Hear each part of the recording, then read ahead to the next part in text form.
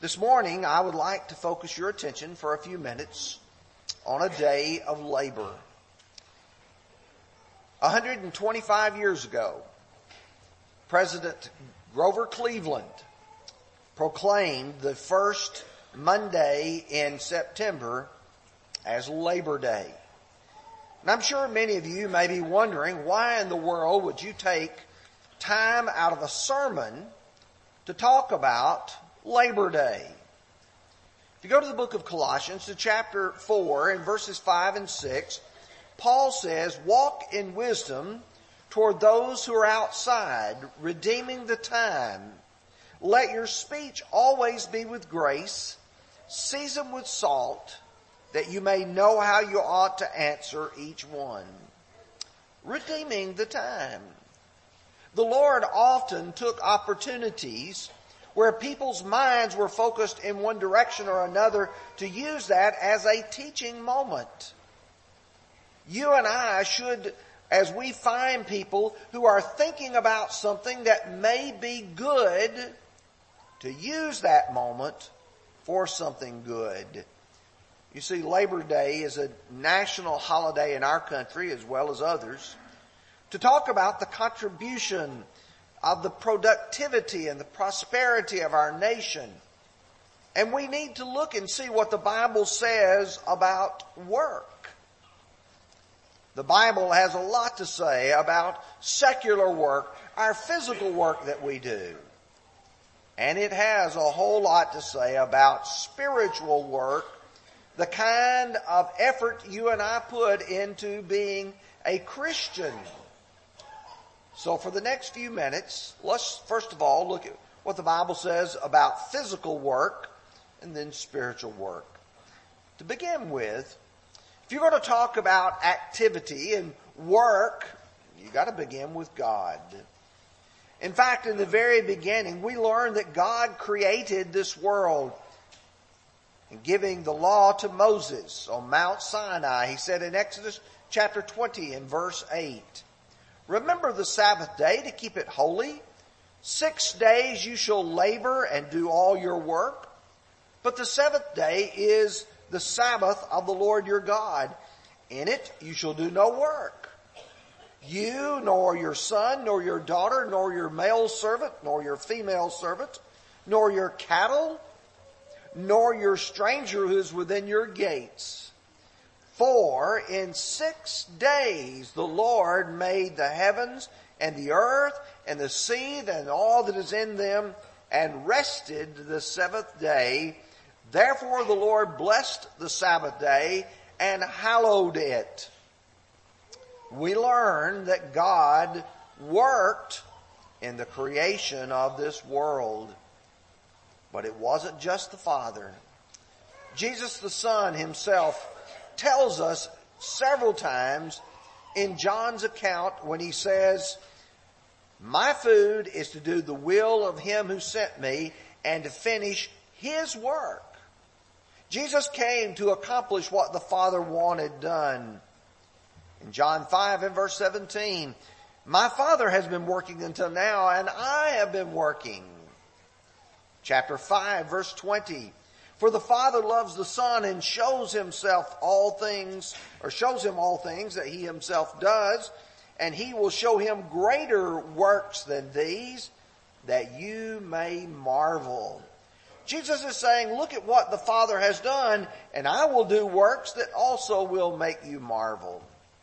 Chapter 5 verse 36, "For I have a greater witness than John's, for the works that the Father has given me to finish, the very works that I do bear witness of me that the Father has sent me."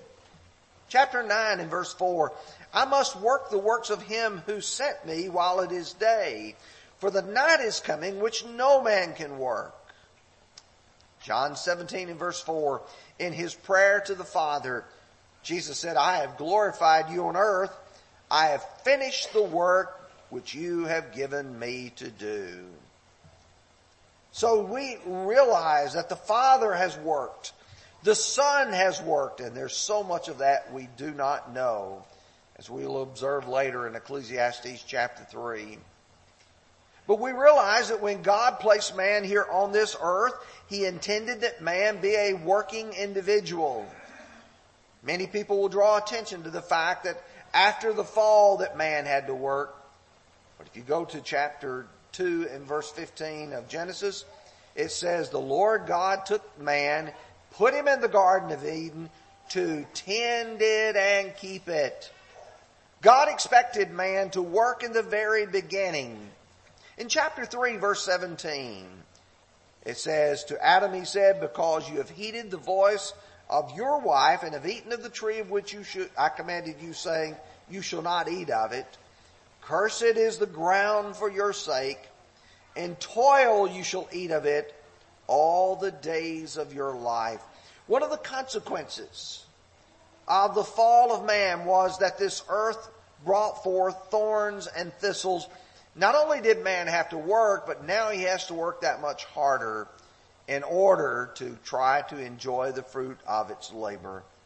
In Genesis 5 and verse 29, Noah comes out from the ark, or it says, Noah says, this is the comfort which He shall concerning our work and our toil of our hands, because of the ground which the Lord has cursed. So the ground was cursed and man had to work. Solomon gives us some great insight into God's plan for man to work. He will do so through two of his wonderful books, the book of Ecclesiastes and the book of Proverbs. For just a moment, let's go to the book of Ecclesiastes and let's see a few things that Solomon says about labor and work. He tells us in chapter 3, verses 9 through 13, what profit has the worker from that in which he labors? I have seen the God-given task with which the sons of men are to be occupied. Do you realize that in those verses, those words, he says the God-given task. That means God expects me to work. God expects you to work. Verse 11, He has made everything beautiful in its time, and He has put eternity in their hearts, except that no one can find the work which God does from the beginning to the end. That means that all that God has done, I cannot discover, nor can you. It will only be by the revelation of God that we know that which He has done. But then you return to man. He says, I know that nothing is better for them than to rejoice, to do good in their lives, and that also every man should eat and drink and enjoy the good of all of his labor. It is a gift of God. God created work for us. It's a gift to us. And by work, God intended for us to enjoy the fruits of it. Of course, you get to chapter 4, verse 4, and he says, I saw that for all toil and every skillful work, man is envied by his neighbor. If a man is diligent and he works hard, he will succeed. However, when he does, there will always be people to look at him and say, what's he trying to do? Why is he working so hard? In chapter 2, verses 17 through 23, he often explains that people are faced with that which they work for being passed to another. He said, I hated life because of the work that was done under the sun was distressing to me, for all the vanity and grasping for wind. Then I hated all my labor which I had toiled under the sun, because I must leave it to a man who will come after me. And who knows whether he will be wise or a fool? Yet he will rule over all my labor in which I have toiled, and show myself wise under the sun. This is also vanity. He says, you'll leave it and you don't know what kind of man he will be, whether he'll be wise or he will be a fool. And that's the reason why he would say, you labor now and you enjoy the fruits of your labor. In chapter 9, verses 9 and 10, live joyfully with the wife whom you love all the days of your vain life, which he has given you under the sun. All your days of vanity, that is your portion in the labor in which you perform under the sun. Whatever your hand finds to do, do it with your might. For there is no work or device or knowledge or wisdom in the grave where you are going. That means that right now God expects us to put every effort we can, because there will come a time when we cannot work, when man's work will be done. In chapter 5, verses 12 through 15, I'm not going to go into detail with this, but simply point out the sleep of a laboring man is sweet. He goes out, he works hard, and then he enjoys the sleep because of the effort that he has put in. But when you go to the book of Proverbs, Solomon has a slightly different focus. Solomon in his Proverbs recognizes the fact that many people are lazy. Sometimes he refers to them as the slothful, slow. They don't want to do things. Listen to chapter 18 in verse 9. He who is slothful in his work is a brother to him who is a great destroyer. A man's lazy is just like a man who destroys. Chapter 21 and verse 25. The desire of the lazy man kills him, for his hands refuse to labor. Chapter 12, verse 24. The hand of the diligent will rule, but the hand of the lazy will be put to forced labor. And then chapter 6, verses 6 through 11. Go to the ant, you sluggard. Consider her ways and be wise. And then he explains why the ant is so wise. Prepares food during the summer, gathers food during the harvest. But then he says, a little sleep, a little slumber, a little folding the hands to sleep, so shall poverty come on you like a prowler, and your poverty like an armed man. You're going to lose if you don't work. But Solomon also focuses on honest labor. We live in a world today where people want something for nothing. They want to take advantage of someone else. And Solomon tells us wealth gained by dishonesty will be diminished, but he who gathers by labor will increase. Or chapter 16, verse 11, honest weights and scales are the Lord's, and all the bags of the weights of the bag are his work. Solomon is trying to say a man should do his work honestly. You give a man a day's work for a day's pay. Or if you're selling him something, you give him what you promised to him. And then Solomon talks about motivation. The why of working. Do you see a man who excels in his work? He will stand before kings. He will not stand before unknown men. You work hard, you're going to succeed. You will rise. But then he tells us in chapter 16 and verse 26, the person who labors for himself, for his hungry mouth drives him on. Someone says, why do you go to work? Because I want to eat. I want to be able to have food on the table. And if I want to have food on the table, I'm going to go to work and I'm going to serve. Paul likewise exhibited this wisdom. When he wrote the Thessalonians as well as the Ephesians, he said you must either work or you'll end up stealing or you'll end up begging. In Ephesians chapter 4 verse 28, let him who steals steal no longer, but rather let him labor, working with his hands what is good, that he may have something to give to him who has need. When you see a man over there and he's stealing, that's because he wants something without working for it. But Paul says, you don't do that anymore if you're a Christian. You work hard, you provide for your own, and he said, then you have a little extra to help somebody who really is in need. When he wrote the Thessalonians, there evidently was a problem with people who, anticipating the Lord's return, had stopped working. And so he says that we you also aspire to lead a quiet life, to mind your own business, to work with your own hands as we commanded you. And then he continues in chapter 3 of 2 Thessalonians by saying, for even when we were with you, we commanded you this, that if anyone will not work, neither shall he eat. For we hear that there are some who walk among you disorderly, not working, but are busybodies. Now those who are such we command and exhort through our Lord Jesus Christ that they work in quietness and eat their own bread.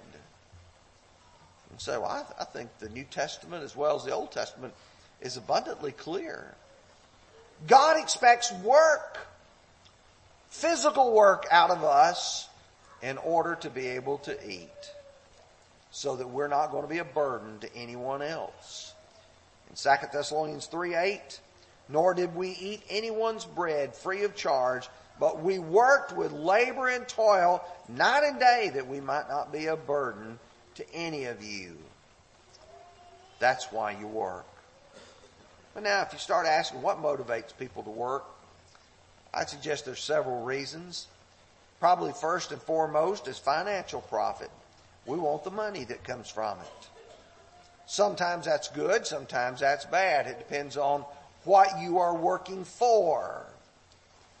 For instance, in 2 Peter 2 verse 15, it talks about a man by the name of Balaam. And the Bible tells us he loved the wages of unrighteousness. Or you could go to Matthew 26 and verse 15, when Judas went in to bargain with the chief priest, and he did so, and he said, what are you willing to give me if I will deliver him to you? They counted out to him 30 pieces of silver. But on the other hand, there are others who work for the financial profit of it. Most of us do, so that we can be paid. Many have jobs that they don't really enjoy. I'm privileged to have one I do enjoy. But many people go out and they do various jobs. They don't enjoy them, but they do them so they can eat. Job observed in chapter 7 verse 2, like a servant who earnestly desires the shade, and like a hired man who eagerly looks for his wages. You know, you work hard all week and then you get your paycheck on Friday afternoon. At least that's the way it used to be. What did you do? And you lined up for the paymaster. You wanted to open that check and you wanted to be able to see what you had been paid for that week. But another reason might be a fleshly pride or an ego. Some people work so that they can have other people appreciate them. Sometimes that can be good, sometimes that can be bad. Sometimes people do so because they're filling present needs. You know, they've been talking about Hurricane Dorian coming. And if it does come, there will be a number of people who work not for the money. They'll work not for the praise or the adoration, but they'll work because they want to help somebody. Because they want to fill their needs. And they take pleasure in serving. And in all of us, we should have a faithful priority. And we ought to be trying to please God by being good workers. Our reputation ought to be good in this regard. But now let's talk about some spiritual work. Spiritual labor is every bit as important and significant, in fact more so, than secular or physical work. If you go to John chapter 6, there are people there to whom Jesus has provided food. And here's what he says to them. Do not labor for food that perishes, but for food which endures to everlasting life, which the Son of Man will give you, because the Father has set his seal on him. Then they said to him, what shall we do that we may work the works of God? Jesus answered and said to them, this is the work of God, that you believe on him whom he sent. Now listen carefully, folks. This is the work of God, that you believe. God expects each of us to believe that He is, and He is a rewarder of those who diligently seek Him. Hebrews chapter 11 and verse 6. He demands of us that we believe that Jesus Christ is the Son of God. John 8 and verse 24. That is one of the elementary works that God expects of us. God also expects service. Sometimes our service involves worship. Sometimes it involves doing good deeds. We work with God and we work for God. Too many people fail to understand that both of those aspects are there. In 2 Corinthians chapter 6 and verse 1, we then, as workers together with Him, also plead that you would not cede the grace of God in vain. God's grace has come at His work. Our work is to make it known to everyone. Colossians 1 and verse 29, to this end I also labor, striving according to His working, which works in me mightily. Paul says, I am going to be a tool for God. I am going to be something that God can use in His hand, and I'm going to work. In Ephesians 4, 11 and 12, and He Himself, that is God, gave some to be apostles, some prophets, some evangelists, some pastors and teachers, for the equipping of the saints, for the work of ministry, for the edifying of the body of Christ. Yes, God said, I want these people to do this work. Do you remember what 2 Timothy chapter 3 verse 1 says? If any man desires the office of a bishop, he desires a good work.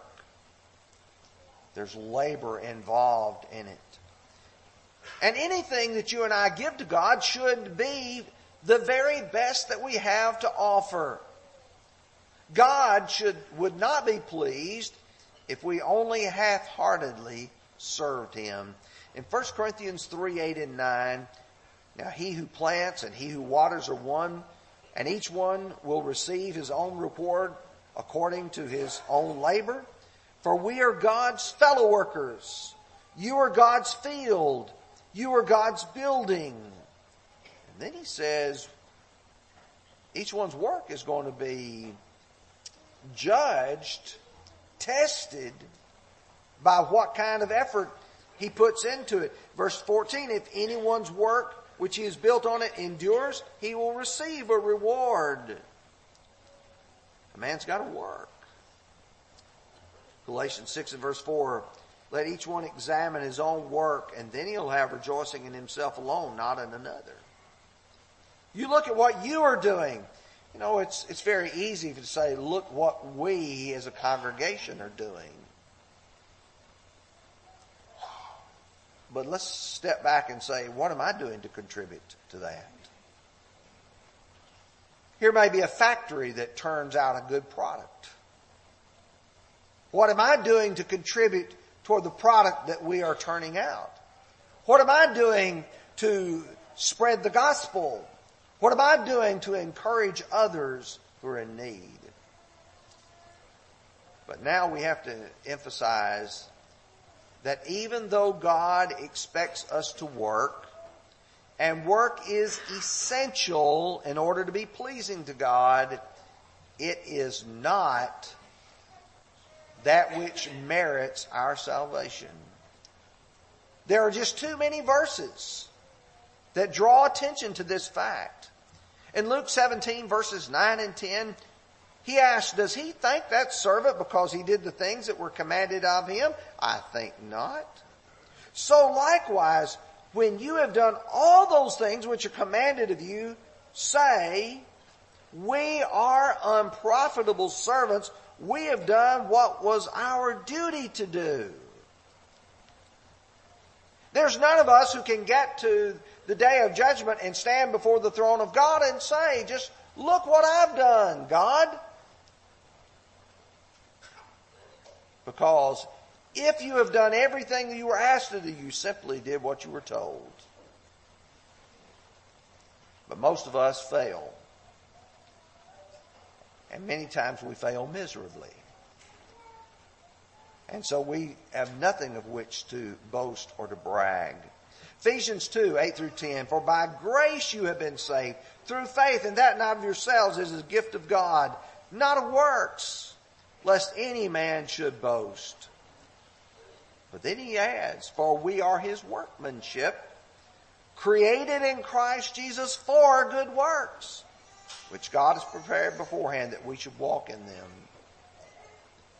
2 Timothy 1 and verse 9, who saved us and called us with a holy calling, not according to our works, but according to his own purpose and grace, which was given to us in Christ Jesus before time began. Given before time began? That means that I didn't have anything to do with God's divine plan. It was there before I got here. Titus chapter 3 verse 5.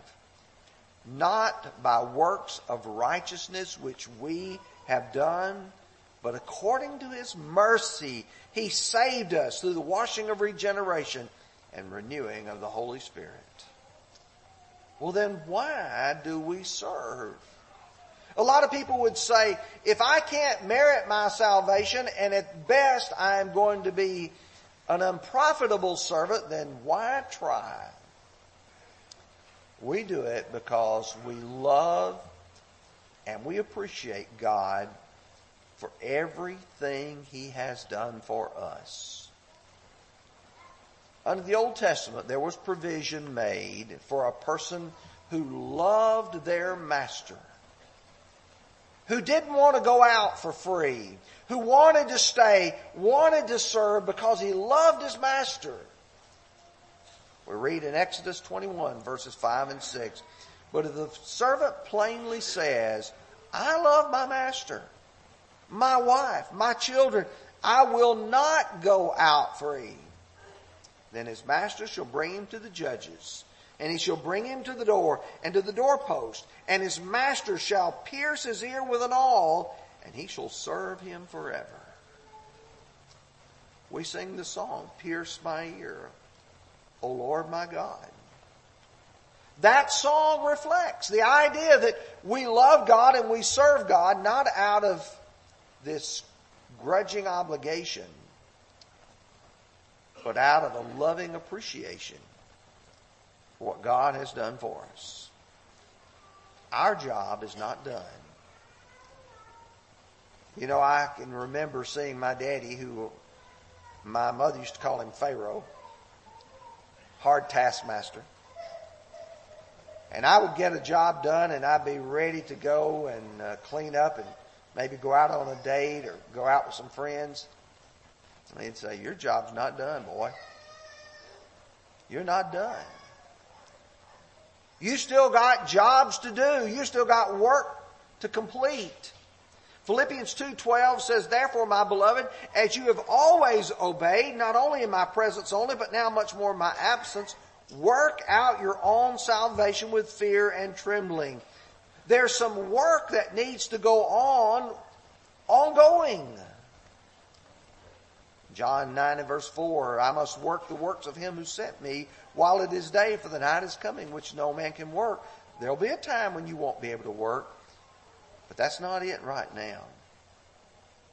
Ecclesiastes 9 and verse 10, whatever your hands find to do, do it with all your might, for there's no work or device or knowledge or wisdom in the grave where you're going. Matthew chapter 11, verses 29 through 30. Jesus offers help, though. Sometimes when we work, we get tired. In fact, we get to the point where we feel like we're about ready to buckle under the weight of the work that we have to do. And Jesus invites us, come unto me all you who labor and are heavy laden, and I will give you rest. Take my yoke upon you and learn of me, for I am gentle and lowly in heart, and you shall find rest for your souls. Then listen carefully. For my yoke is easy, and my burden is light. I love the song. It used to be number 50 in the old song book. Burdens are lifted at Calvary. You think about the burdens that we carry around in life, the work that we do, the spiritual lifting of those burdens in Jesus Christ. We talked about secular work. We talked about spiritual work. We talked about the necessity of faith as being one of the works that Jesus expects us to do. But sometimes people say, I believe, but you've got to do something. In James chapter 2, verse 14, what does it profit, my brethren, if someone says he has faith but does not have works? Can faith save him? You say you believe, act on it. Look at verse 22. Do you see that faith was working together with his works, and by works faith was made perfect? You look and see here's a man who wants to say, I've got faith, but he said, when the works cooperate with that faith, that's when you have something accomplished. Verse 24, you see then a man is justified by works and not by faith only. We're going to sing the invitation song. And here's the challenge, here's the call. If you're out here and you believe and you're not a Christian yet, why not come forward? Why not be baptized this morning? Become a New Testament Christian.